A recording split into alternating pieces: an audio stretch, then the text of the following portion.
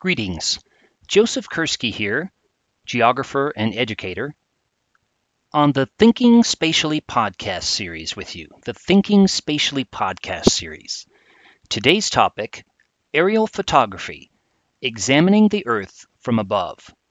Aerial photography, examining the Earth from above. For millennia, people longed to see their home, the Earth, from above.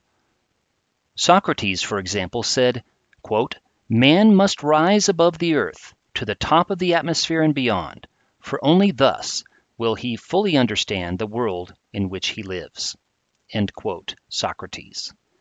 Geographers have always been interested in multiple perspectives of the earth. Throughout the millennia, people have made drawings on cave walls, stone, paper, of what is on the ground, maps. Geographers became adept at drawing aerial perspective views of cities and regions, such as the Vista de Venezia, View of Venice, by Jacopo de Barbari, as far back as 1500.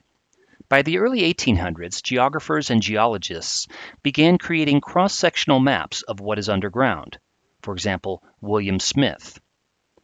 Despite these drawings, they still wanted to see the Earth from above, as a bird does. How could geographers help their own community as well as the general public understand what the Earth looks like from above? The revolution came with photography. Immediately upon its discovery, geographers and photographers were keen to take the new technology to the skies. But how could they, in the decades before airplanes, and later rockets and satellites, do so? On 13 October 1860, James Wallace Black, accompanied by Professor Sam King, ascended to an altitude of 365 meters, or 1,200 feet, in King's balloon and photographed portions of Boston. A few years later, in 1868, Gaspard Felix Tourchon,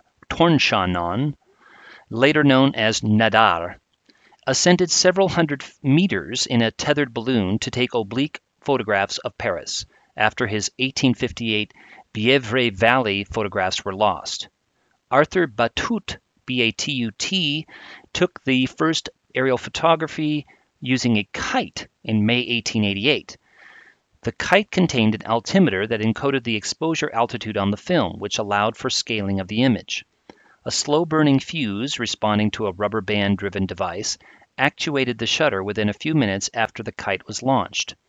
A small flag dropped once the shutter was released to indicate to the ground crew that it was time to bring down the kite. By 1906, George Lawrence was using between 9 and 17 large kites with a camera weighing 49 pounds, 22 kilograms, taking some of the largest exposures, 18.9 by 48 inches or 48 by 122 centimeters, ever obtained from an aerial platform.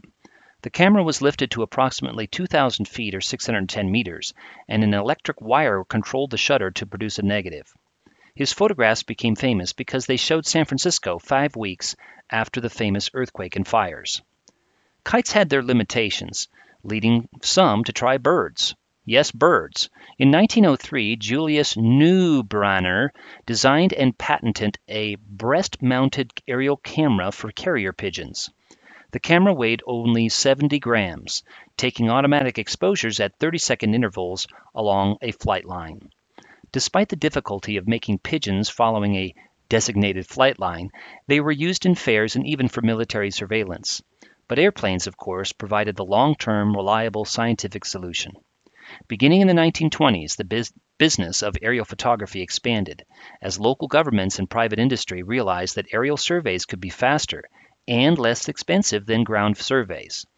An important innovator during much of the 20th century in this field was Talbert Abrams. Born in 1895 on a farm in Michigan, Abrams learned to fly at the Curtiss Aviation School in 1916, where his pilot's license was signed by Orville Wright. After serving as a pilot for the U.S. Marines in World War I, he became one of the country's first airmail pilots in 1920. He then established ABC, Always Be Careful, Airline Corporation, and his J-1 biplane equipped with a homemade camera became his first photogrammetry aircraft. Before long, his renamed Abrams Aerial Survey Company had secured contracts with state highway departments, and in 1937 developed the P-1 Explorer, the first aircraft exclusively designed for aerial photography. It was distinctive in appearance as its entire front was made of panels of glass, offering the pilot and the photographer unobstructed views in nearly every direction. Pretty cool.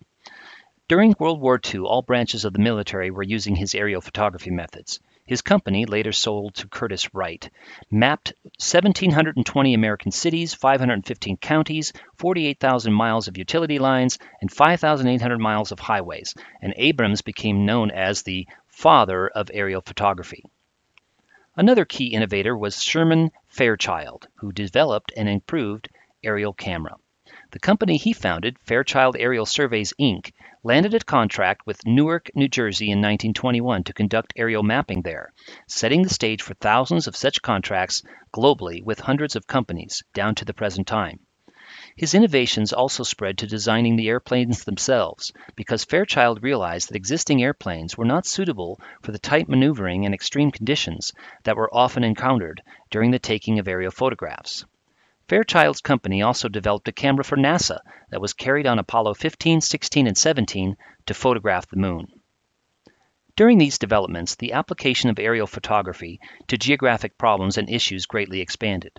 Arguably, the most important and most frequent use of aerial photography for most of the 20th century was for mapping. National mapping agencies such as the U.S. Geological Survey in the USA and the Ordnance Survey in the U.K. began to use films as the basis of their topographic mapping programs. While both maps and aerial photographs present a bird's-eye view, it is important to note that aerial photography and aerial photographs are not maps. Maps are orthogonal representations. They are directionally and geometrically accurate, though not perfect, as I discuss elsewhere in this podcast. Aerial photography and aerial photographs, even with modern methods, have distortion related to the topography of the Earth, the tilt of the aircraft, and the mechanics of the camera lens. However, aerial photography, combined with field crews that ground truthed these photographs to surveyed locations, allowed cartographers to mathematically correct their distortions and make two-dimensional maps in increasingly detailed scales, such as 1 to 24,000 and even 1 to 10,000 for entire countries and areas. In addition, taking photographs that slightly overlapped allowed cartographers to use the rapidly advancing science of photogrammetry to create contour lines showing elevation on these maps. Later, they used these same overlapping techniques to create digital elevation models that even more closely represented the three-dimensional Earth.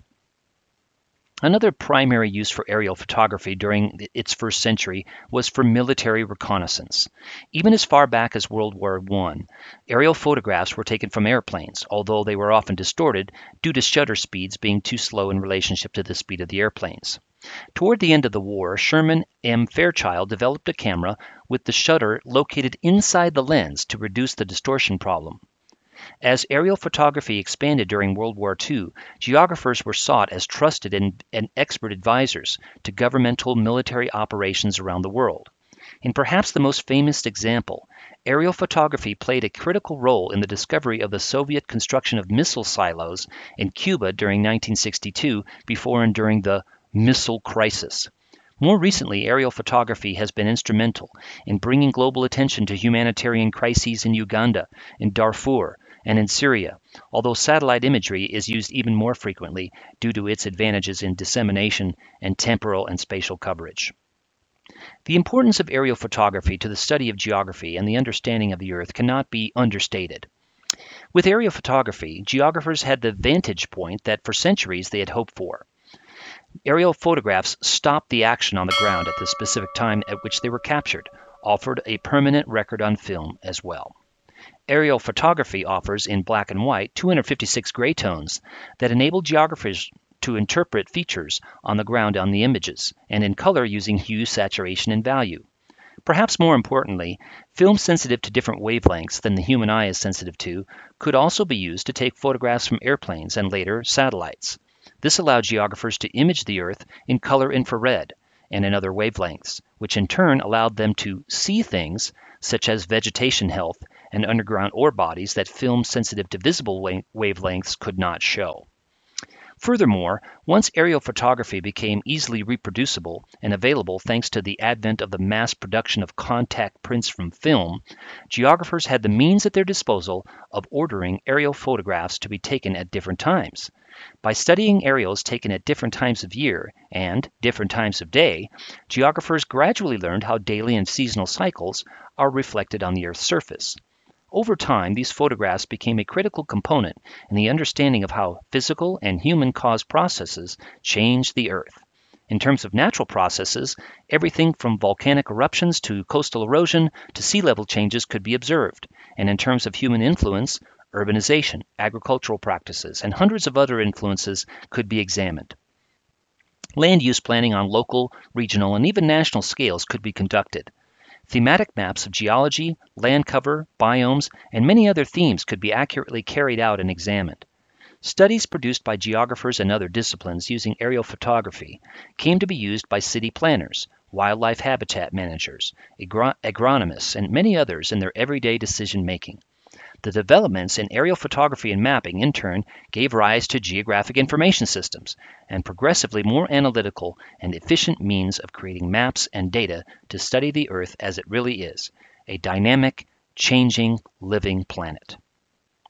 Think of the aerial photography results that you've looked at over the years. Anytime I have been in exhibit booths and in workshops, either in digital form or in paper print form or in film form, people crowd around those aerial photographs. Everybody loves looking at aerial photographs. I've very rarely seen or even can think of a person that has said, Joseph, I don't like looking at these aerial photos. They're boring. No, they're fascinating to be able to look at. Oh, that's a golf course. That's a shopping center. That's a library. That's a volcano. That's a fault line. That's a river system. That's a reservoir. That's coastal erosion in action. That's urbanization in action. This is the influence of glacial advance or retreat. And so these aerial photographs have been a fascinating way of getting people more geoliterate, which is another one of my main themes.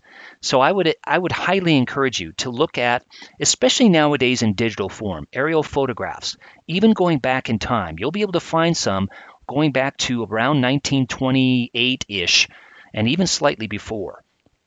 Then you can compare a old aerial photograph to a newer satellite image and looking at change over space and time. Fascinating to do that. It's often grim because you see that in 80 or 90 years, the amount of change on the landscape has been drastic and in many cases sobering and grim, but aerial photographs are keys to understanding our planet, and I highly encourage you to do that very thing. Get some aerial photographs, especially in modern digital form, and start investigating the planet. Thanks, and keep on thinking spatially.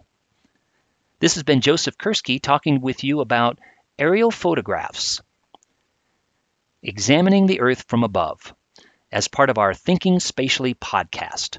I wish you a good day and keep on thinking spatially.